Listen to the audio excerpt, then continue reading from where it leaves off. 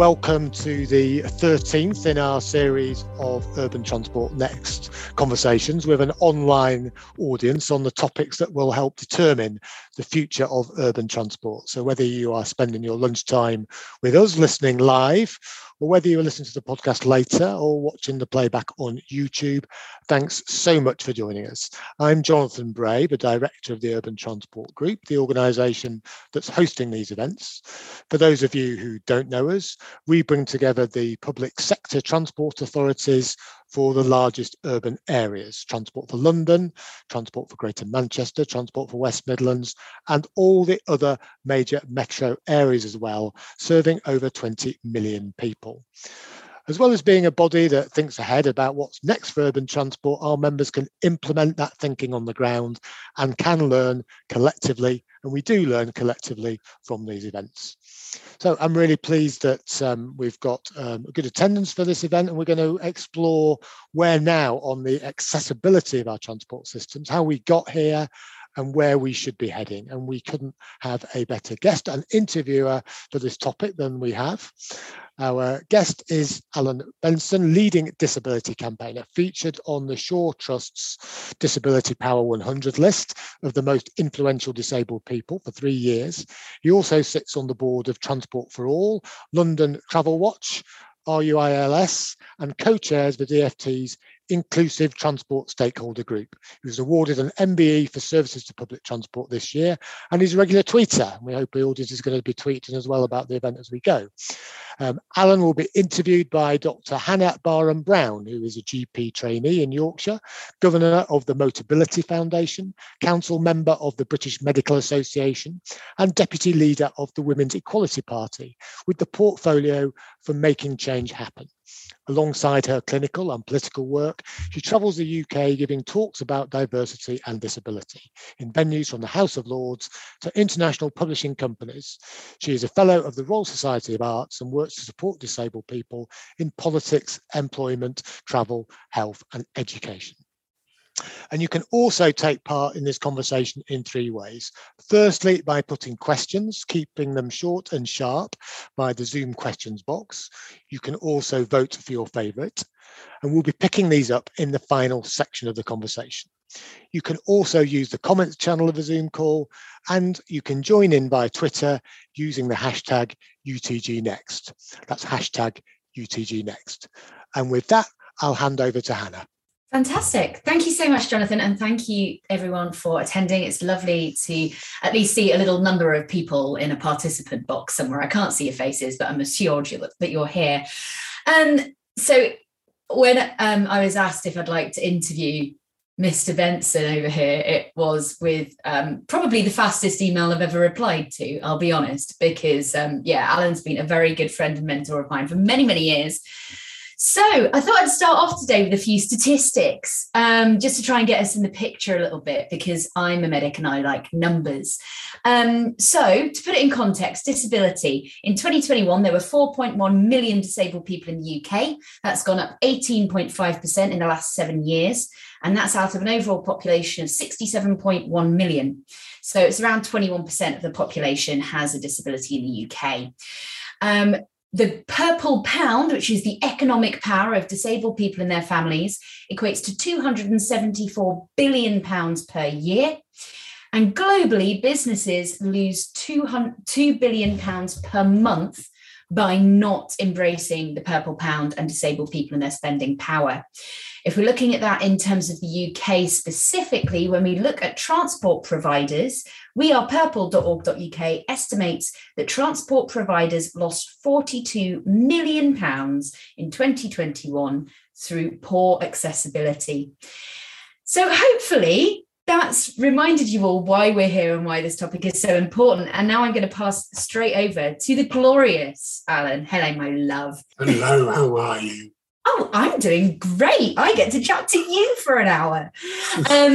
Please, everyone, do start popping questions in the Q&A for me and Alan. You can upvote them and do all of that fancy stuff, and I'll keep an eye on them and keep reminding you to do that through the event. So, Alan, obviously, we've been mates for quite a few years now. How did you get where you are now and all of the MBEs and the clever fancy stuff we just heard about? How'd you get there? So I don't feel like I really know how I got here. It's all sort of happened to me rather than being something that I planned. I mean, I guess what you're asking for really is my origin story. And lots of disabled people are like superheroes. Don't call us inspirational. We're not generally not inspirational, but a lot of us do have moments in time, events that turned us into who we are and what we do.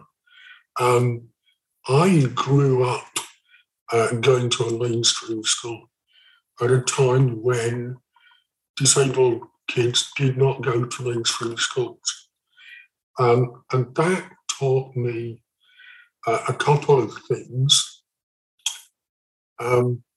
Firstly, it taught me that I was entitled to achieve. There was no reason why I couldn't get to do the things that everybody else got to do. And that's a really important lesson. And the other thing that it taught me was it was bloody hard to do that. There was lots put in my way that the other kids didn't have in their way. So I left school and then went on and started working for a living and all the other things that all the other kids were doing. But things just, I kept facing barriers. So, I mean, for example, I'll give you one very specific example that sticks in my mind. And I know both you and I have issues with trains. And we have said that we're not going to focus on trains, but they are going to crop up, I'm sure. But there was one particular incident where I got to the end of a train journey, and I've always been a wheelchair user. I've not mentioned that yet. So I need a ramp to get off the train. The ramp didn't turn up. The train emptied. The driver took the train to the sidings and turned everything off. So I'm sitting in a dark train in the sidings, stuck. Fortunately, I managed to attract his attention as he was getting off, and rather embarrassingly, he then arranged to go back to the station and get me off. But it's those sorts of incidents that always left me deeply frustrated, but they were part of my daily experience. So that's kind of where I got to the point where I moved to London to follow a job. And three things happened. First of all, I was commuting every day, so I started using Twitter. And as you know, Hannah, Twitter is deeply addictive. Mm-hmm. So I'm tweeting about my daily experience. And again, I got left on a platform. So I couldn't go on a train. I missed the train because the guard wasn't paying attention. And I tweeted about it, which generated some comment publicly.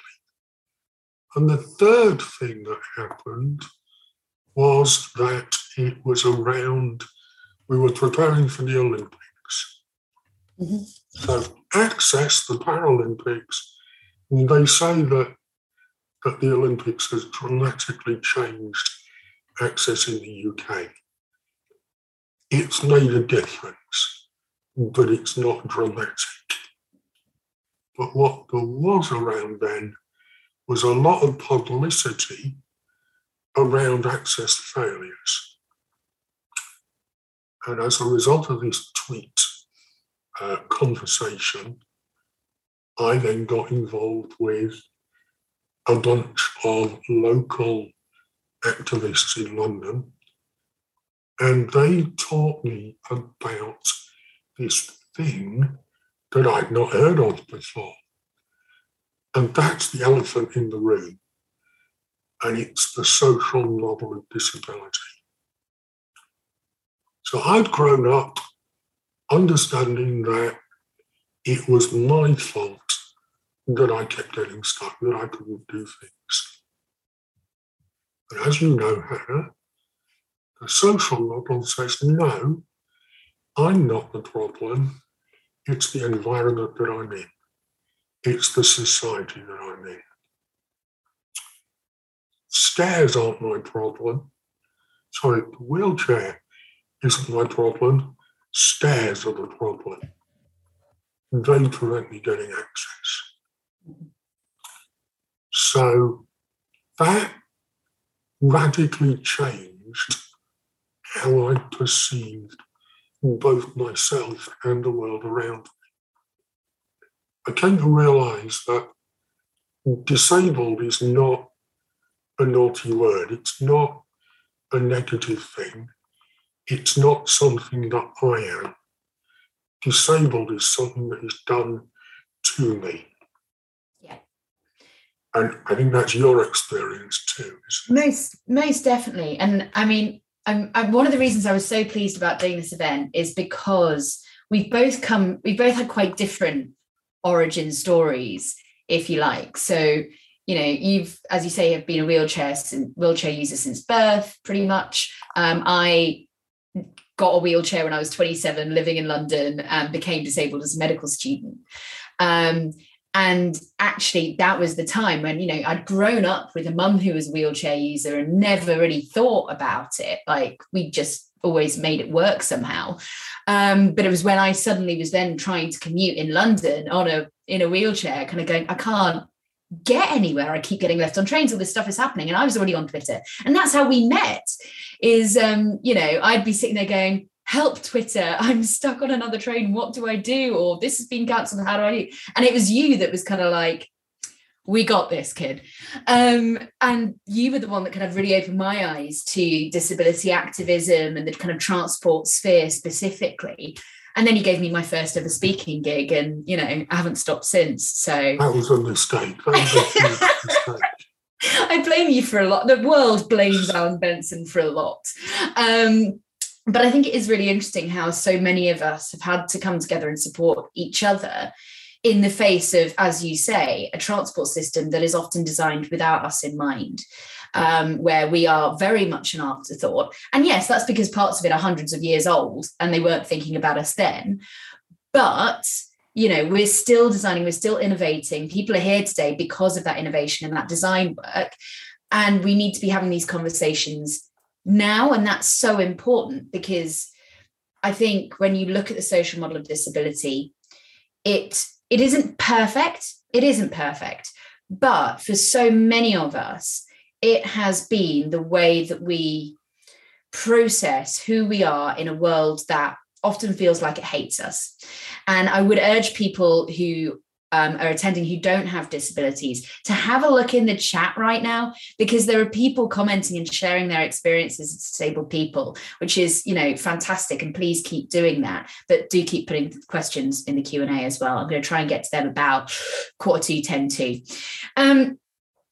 So Alan, obviously, you know, you've done huge amounts of campaigning work, as we've heard.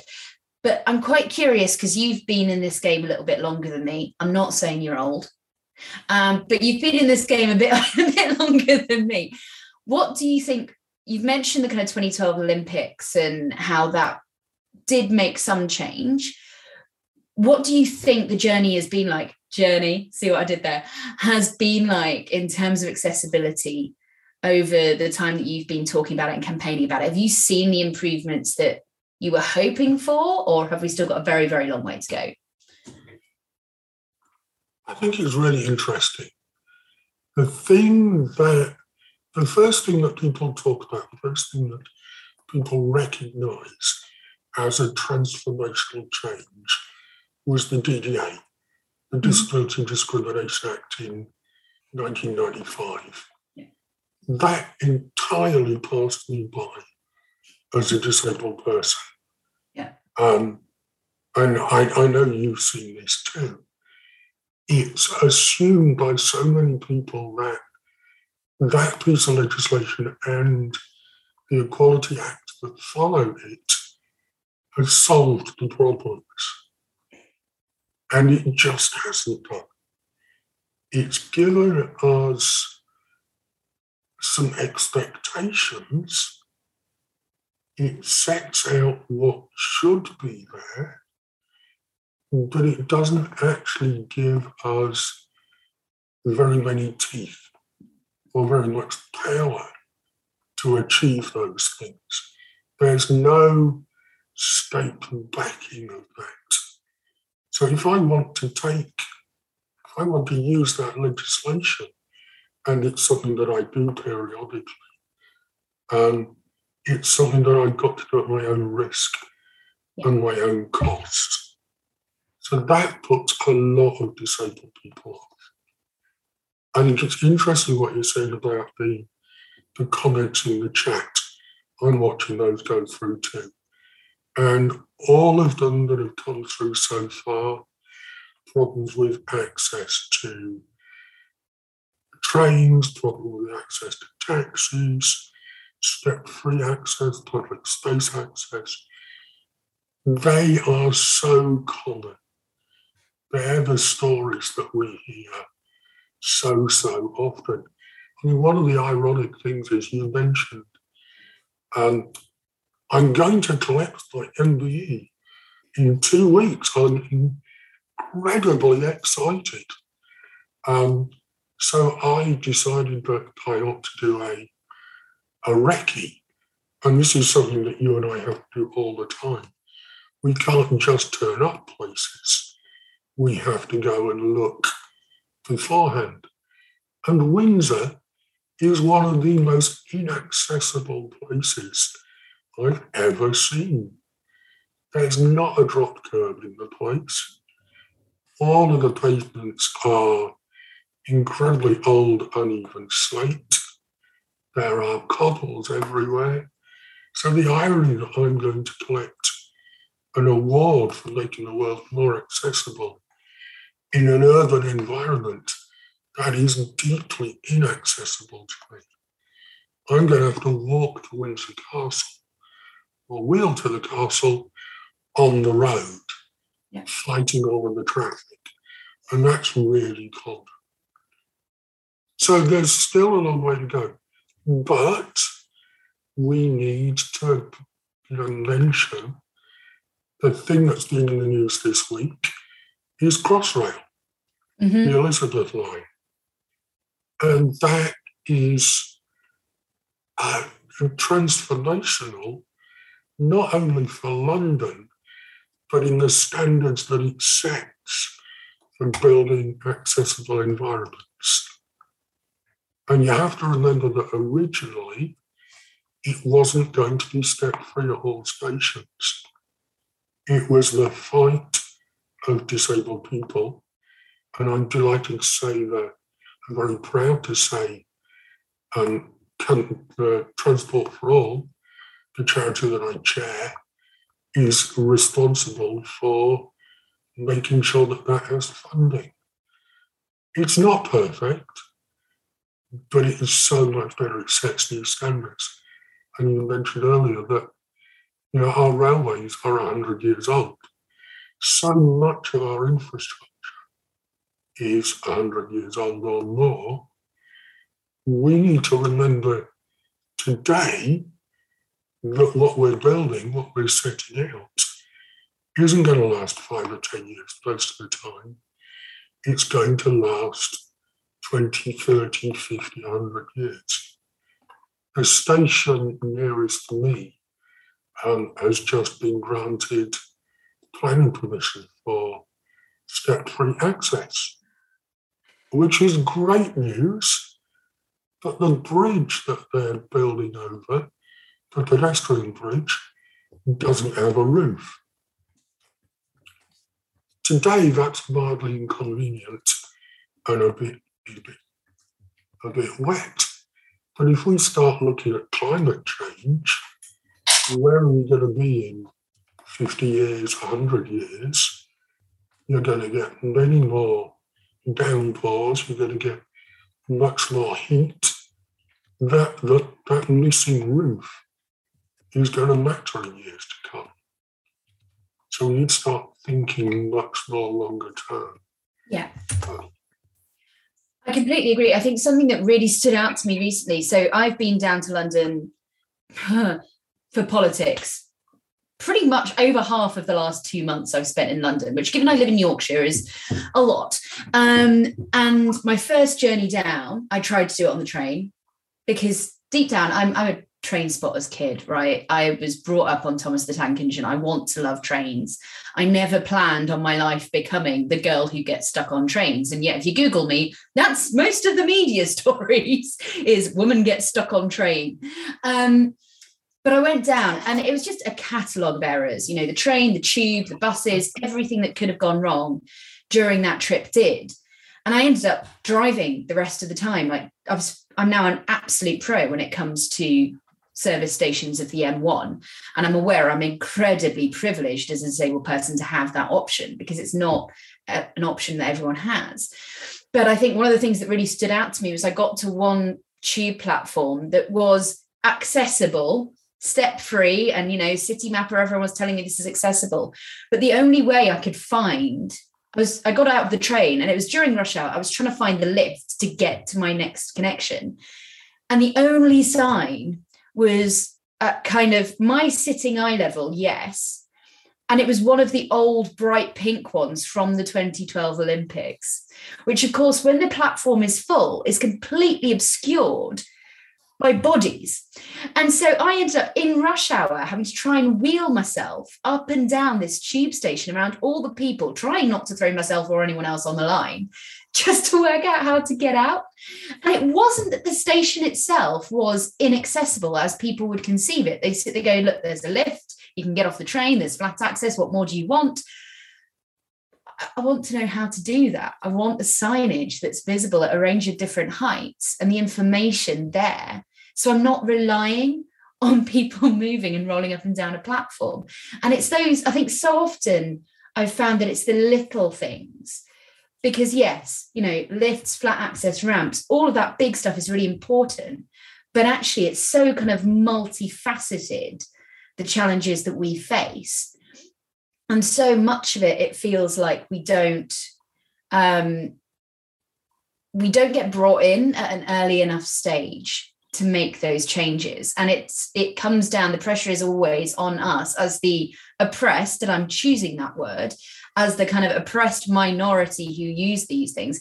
It's the pressure is put on us to fix it and to yell and to be listened to and to take things to court if necessary and to put out TikTok videos that get 20,000 views before people will sit down and engage with us. And I think that's why the work that you do with Transport for All and other organisations is so important, because it gives us that voice and it gives us that kind of campaigning welly that as disabled people, we so often struggle to get, if that makes sense. Does that make sense? Yeah, no, that does. That makes complete sense. I mean, for me, I think the issue is that we've got all of these professionals, and many of them, I believe, are watching today, whose job it is to make the environment accessible. Mm-hmm. And they've done the years of training, they've got their professional qualifications, and they've got a level of experience. But there is a difference between knowing what the regulations say and knowing why the regulations are there. So one of my classic examples is that when I moved to London, I bought a flat that was brand new, and designed for me in my wheelchair. And the architect and builder had built a wet room which met all of the specifications. And there were things like the shower seat, so the seat that you sit on to shower was on the opposite wall to the shower. It said there needed to be a shower seat in there, so they put one there without understanding why it was there. They also, the regulations say how far the toilet needs to be from the wall so that you can get equipment down the side, and they've met that standard.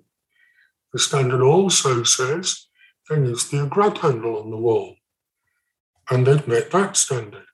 What they've not done is thought that a grab handle cuts that gap. So you can't now get the equipment. So it's this thing about knowing why things are there.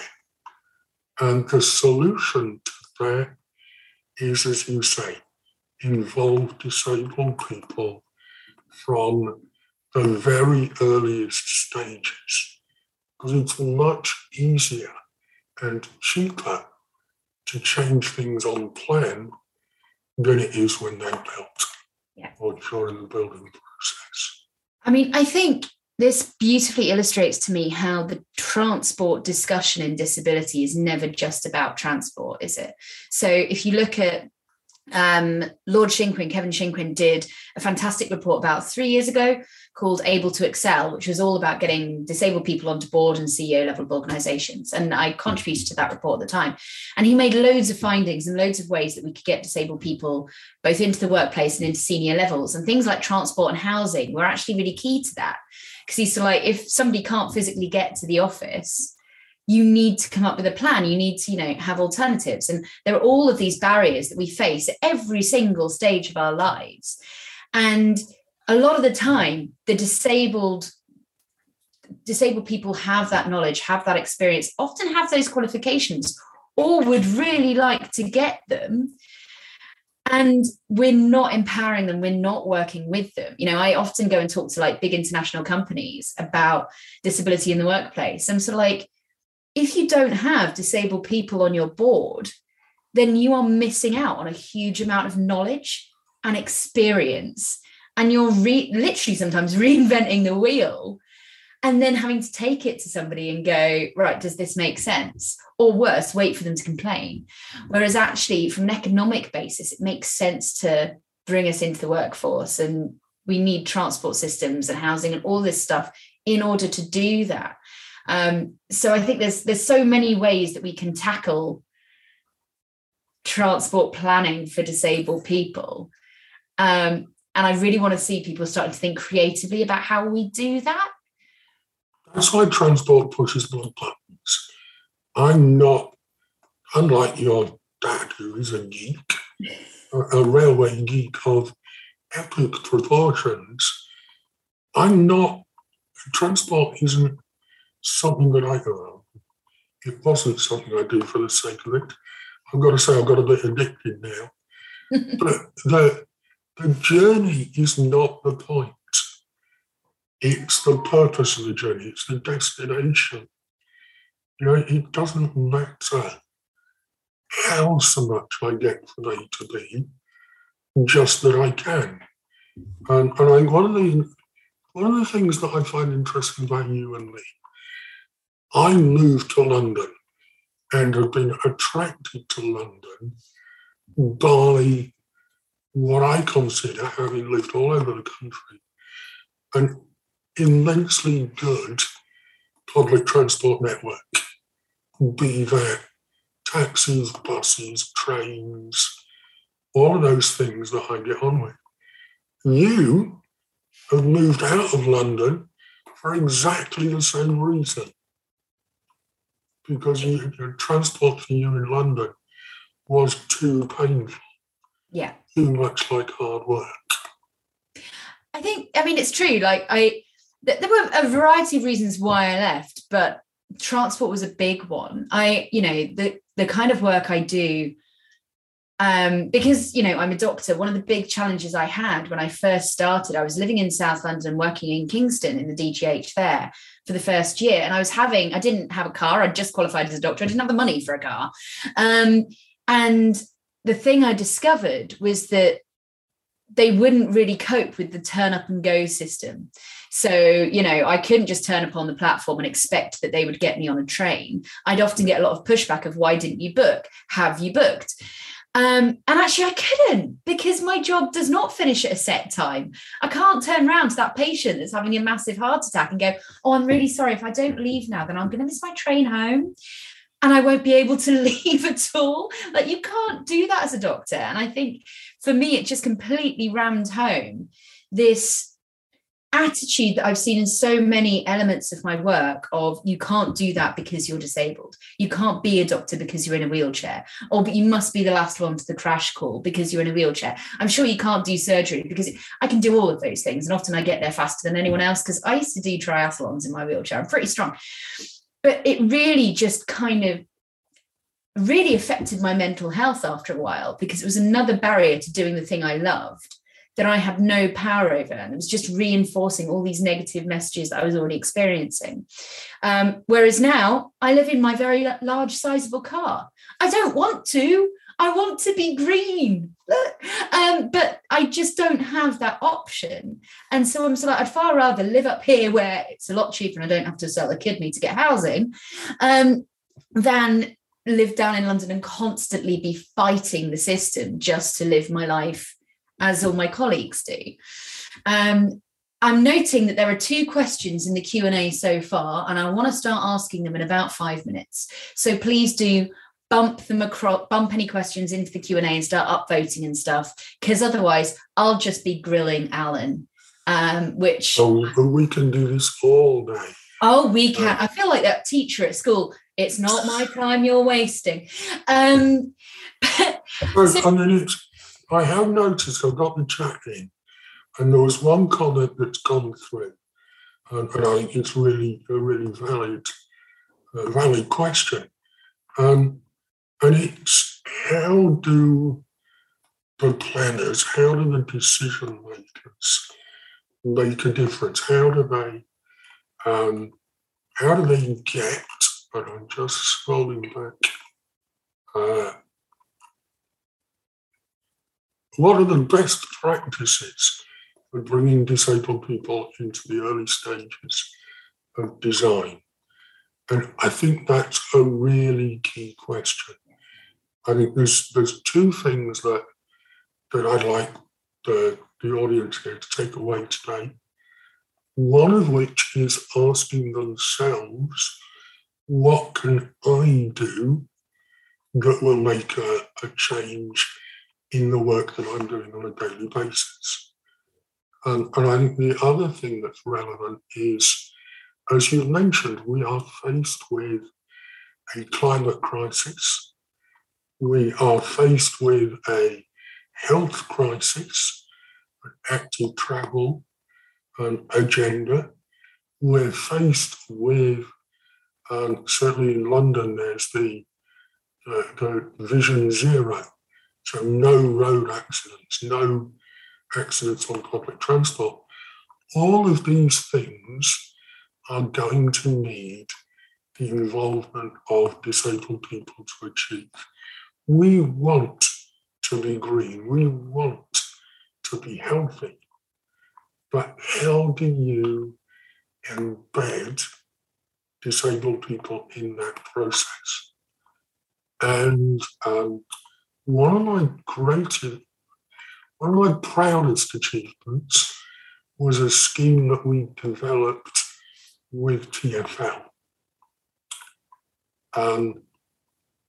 There are lots of people that run disability equality, disability awareness training. Firstly, I'd say is, if you're going to do that, and I would encourage everybody to do a program of that, involve disabled people. They are the ones best equipped to teach those courses. It's absolutely no good putting somebody in vision impaired glasses and trying to simulate, or putting somebody in a wheelchair. That's just horrendous and counterproductive. We need to get proper training. But the thing that we did with TfL was that the training was coupled with taking senior managers, project managers, decision makers and designers out with disabled people to see what the real environments are like and what the impacts of decisions are. And that then led on to some incredibly powerful conversations as part of that training, and where people took ownership in their areas of work. So they took ownership of, as you said earlier, signage. They took ownership of coming up with creative solutions to alternative to lifts or ramps, or just putting in the right kind of lighting so that the fluorescent lighting doesn't trigger headaches or epilepsy. These are things that are really obvious to us disabled people that experience it, but they're not obvious to the decision makers. Yeah. I think you're so right. And, I similarly get a serious ick. It's actually really insulting when people sit in a wheelchair, have a go for 10 minutes and think they get what it's like.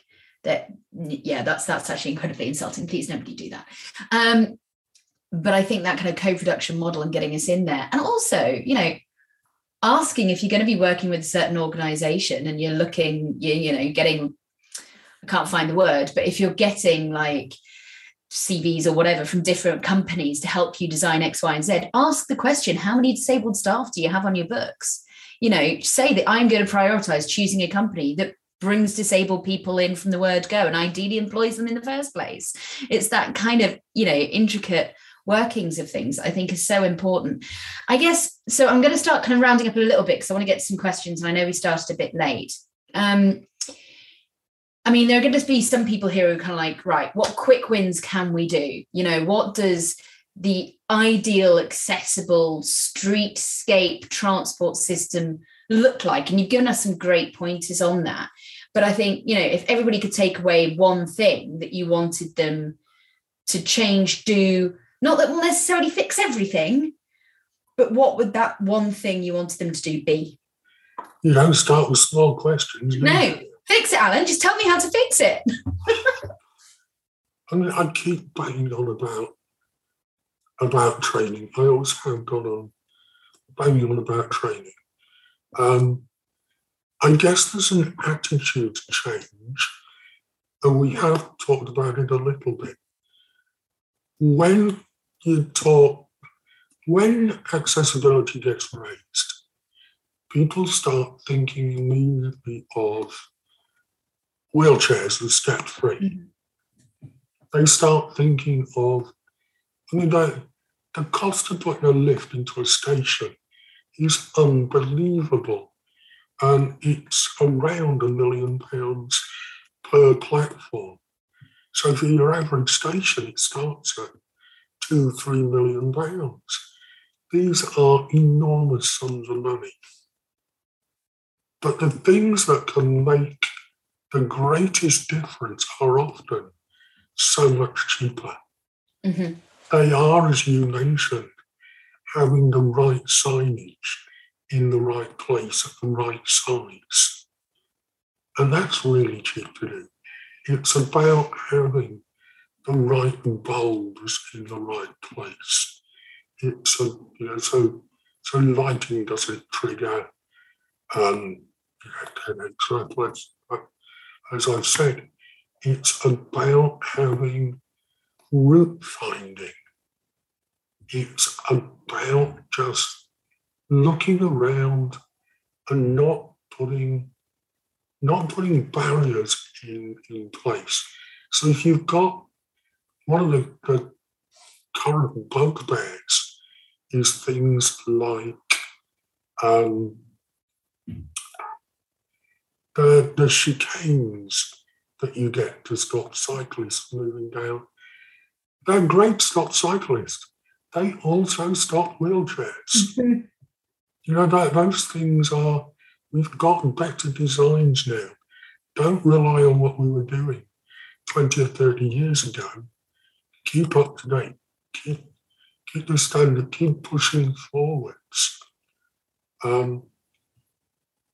Look at what is happening in your local environment. What groups are local to you that you can partner with to help develop solutions in your local area? There was another comment that went around in the chat earlier about a restaurant that's opened that has an accessible toilet but doesn't have a ramp to get into the building. And they've approached the council to look at getting a ramp. Total ramps aren't great. We'd much rather there was decent access, but they're better than nothing. Why can't the council start a project? Certainly in Richmond, where I am, the rules, the local charity that I work with, and the local businesses formed a partnership to buy some ramps, hand them out to businesses that need them. And the council took that project on. So there are things that creatively we can do. They're not perfect. And we'd love perfect, but we're realistic. We're not going to get perfect. So let's just get what we can. I think I'm going to capture the kind of the creative ideas there, because I think this is actually a really exciting area to work in. Like, as I said, I never wanted to be a train geek. But I ended up, I've become an ambassador for the Design Council. I'm also working with Motability because I think there are so many creative ways we can do this. There are so many potentially small projects that can make a huge difference. And if you're training the architects of tomorrow, this is exactly the kind of stuff that we should be getting them to do and getting them to think about from university level right up, because it really makes you think differently about the space around you. You can think, oh my goodness, you can think intersectionally about things like, I had this awful night in Leeds station where my last train home was cancelled. I live in a small village in the middle of nowhere. And there was next to no lighting. They basically parked me on the bridge bit and just said, you're just going to have to wait here for an hour. And it was the night of a football match. And I was sitting there in my chair, and there were so many drunken football fans, coming past, trying to have a ride on my chair, wanting to sit on my lap. I was basically being assaulted, and there was nobody there to support me. There was no safe space for me to go to. And as a woman traveling at night with a disability, I was not safe. And nobody'd ever considered, about the kind of additional needs of disabled people, not just being, where can we park our wheelchair, but actually, are we safe? What vulnerabilities do we have in that space? So I think there's so much exciting opportunity in this area for change that people can really get their teeth into. So yes, fantastic. We could clearly and gladly would talk all day about this. I've got loads of questions kind of coming in. Right, okay. Oh, some of these are cracking. Alan, what can we do to open up active travel to disabled people? I've got a few thoughts on this, but I'm keen to know if you've got any. The first thing that I would say is there are some issues with active travel. Mm-hmm. For disabled people, sometimes their vehicle is more than just a thing to get them from A to B. Often disabled people need to carry equipment with them. I mean, certainly I'm by wheelchair sometimes, so loaded down. For some people, there is no alternative to having their own private transport. So we need to, in any decisions that we're making around the streetscape, we need to consider those that don't have any choice. Yeah. And the other thing that we need to think about that I don't think people have realised is most wheelchair accessible vehicles, you can't electrify. You can't put batteries in those vehicles because the spaces that usually are occupied by batteries, we need for ramps and things. So there are always going to be barriers that we need to consider. That said, and we said it earlier, we do want to be green. Cleaner air, quieter, safer streets are as much benefit from me, if not more so, than for other people. Because as I've said, pavements are often inaccessible. So I'm safer on quieter roads. So it comes down to that thing about consulting and consulting in an accessible way. So maybe if you're putting out tweets with graphics, put alt text on them so that blind and partially sighted people can see what they're saying. If you're holding online webinars, and I think one of the things that we learned from the pandemic is that you can make webinars much more accessible and easy to get to than in-person events. But you need to make sure that you lay on captions and PSL and ask people what their access needs are. And actually the same goes for in-person events, because not all impairments are visible. A lot of very powerful people that I know have invisible impairments, energy impairments. So you wouldn't know to look at them that they need to sit down or they can't walk great distances. So just listen, ask questions and listen to the answers. Most definitely. I mean, I think active travel is going to be a really interesting area in the next couple of years. Obviously, as you've mentioned, we've got a health crisis on. As a GP, I'm desperate to get all my patients, active traveling as best they can to whatever degree possible, because it's exercise as well as anything else. It's increased independence and all of this really good stuff. But we need to be having discussions about how we make that accessible to everyone. And I think, if I were to say, get a hand bike here, I mean, I live in the middle of the countryside, so I'm going to get mowed down by a tractor. That's a serious risk. But if I wanted to take it into Leeds or something, I'd have to try and work out how to get it and me on the train with my wheelchair and whatever else, where I leave my wheelchair, all of these kind of like links that need to be made throughout my journey. And that's going to be very different for somebody with a visual impairment or, so we have to kind of think about it from I think there's always a risk that people can see disabled people as a homogenous group.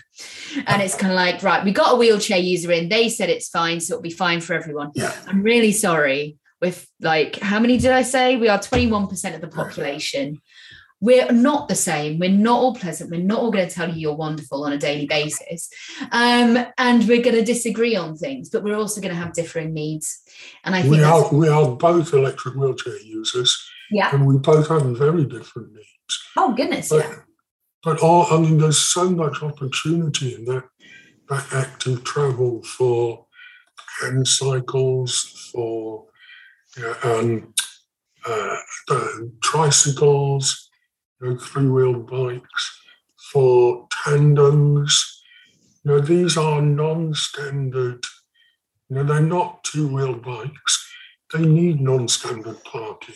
Mm-hmm. They need not to come up with those chicanes that get in the way. We need to think more inclusively about how we design our streetscapes. Yeah. Design those opportunities. I'm not sure we're going to get to all the questions, but I am going to run a little bit over because we did start quite late and there is some fantastic stuff here. We've kind of touched upon the next one, which is whether we can share any examples of best practice of bringing disabled people in early to the design of transport schemes. But specifically, Erica is asking if there's any learning we can take from the process for the Elizabeth line, which recently launched. What would you like to see we take from that for the next Elizabeth line, the Charles line? I don't know what they're going to call it. So I've heard Mark Wilde, who's the CEO of Crossrail, talk a couple of times over the last week or two. And he's very open that the Elizabeth line is more accessible than it was planned to be. Mark has been a great ally and a great supporter, but he's also clear that it's not perfect. And I think the thing that, and this actually comes from those standards, we need to take standards, we need to take our current norms not as targets, but as starting points. This isn't where we need to get to, this is where we need to start from. How do we make it better than it currently is? There's a lot of good stuff about the Elizabeth line. The open spaces, the lighting, the sound levels make it much more welcoming to neurodivergent people. And it's, I've got a friend who cannot use the tube. It's just sensorily overwhelming, but can use the Elizabeth line. It's opened up London to her. Mm. And that, when you see that happen, it makes what we do so worthwhile. And there's a lot in it. If you want to find out why you do what you're doing as a transport planner and urban designer, go and talk to the people who've benefited. In terms of involving disabled people, I think the other thing to do is share your learnings, share what you as planners and as designers have achieved. So the City of London have spent 2 or 3 years now, the pandemic got in the way, developing an urban design methodology, a matrix that allows you to score various accessibility features in the urban landscape. And to, as we've talked about, disabled people have different requirements, and sometimes those requirements are contradictory. Mm-hmm. So blind and partially sighted people need tactile paving. For you and me, it's incredibly uncomfortable. Yeah. So there's a compromise to be had there. So this City of London tool allows you to quantify that compromise. And now they've got that right, they're sharing that publicly. So I would encourage everybody to look at that and share the work that they're doing. And don't be afraid to be criticised. If disabled people are telling you, we'll tell you when you do it right, but boy, will we tell you when you do it wrong. Don't take that as a slap down. Take that as an opportunity to do better next time. I think that's a fantastic note to finish on, because I think sometimes it can feel like you're being incredibly critical, but I do always try and share when something goes right, because I think it's important that we do celebrate that and we do highlight good practice as well.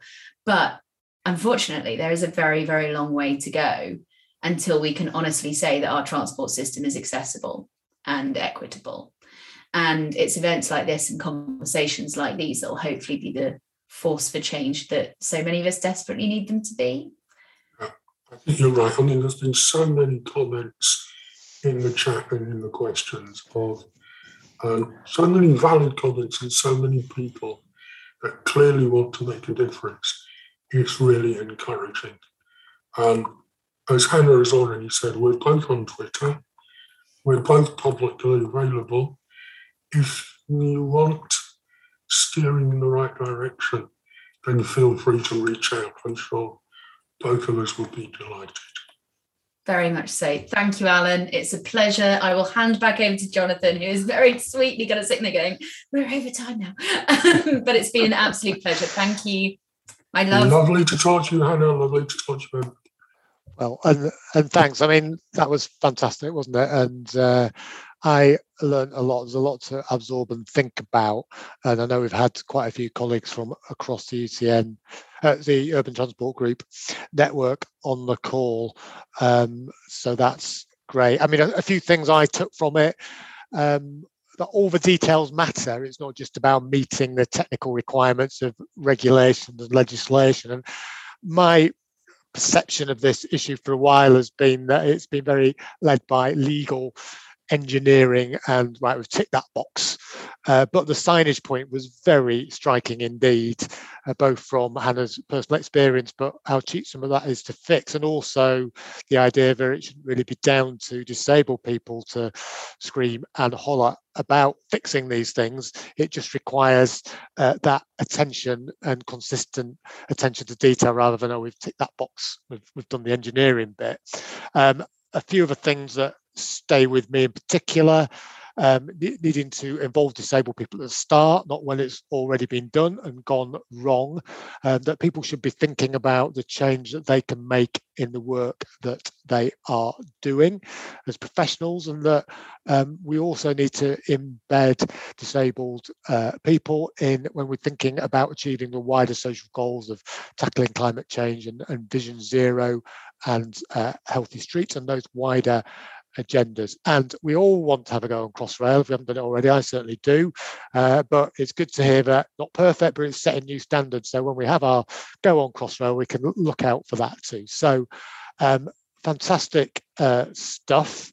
I hope you will be able to join us for the next Urban Transport Next event, which will be in July, date to be fixed, number 14, which will be about the good life, the role of transport in shaping a new and sustainable era for suburbs. In the meantime, thanks so much to Hannah and Alan. Thanks to everyone who took part live, and for those listening in to the podcast and watching the playback on YouTube. Thank you and goodbye.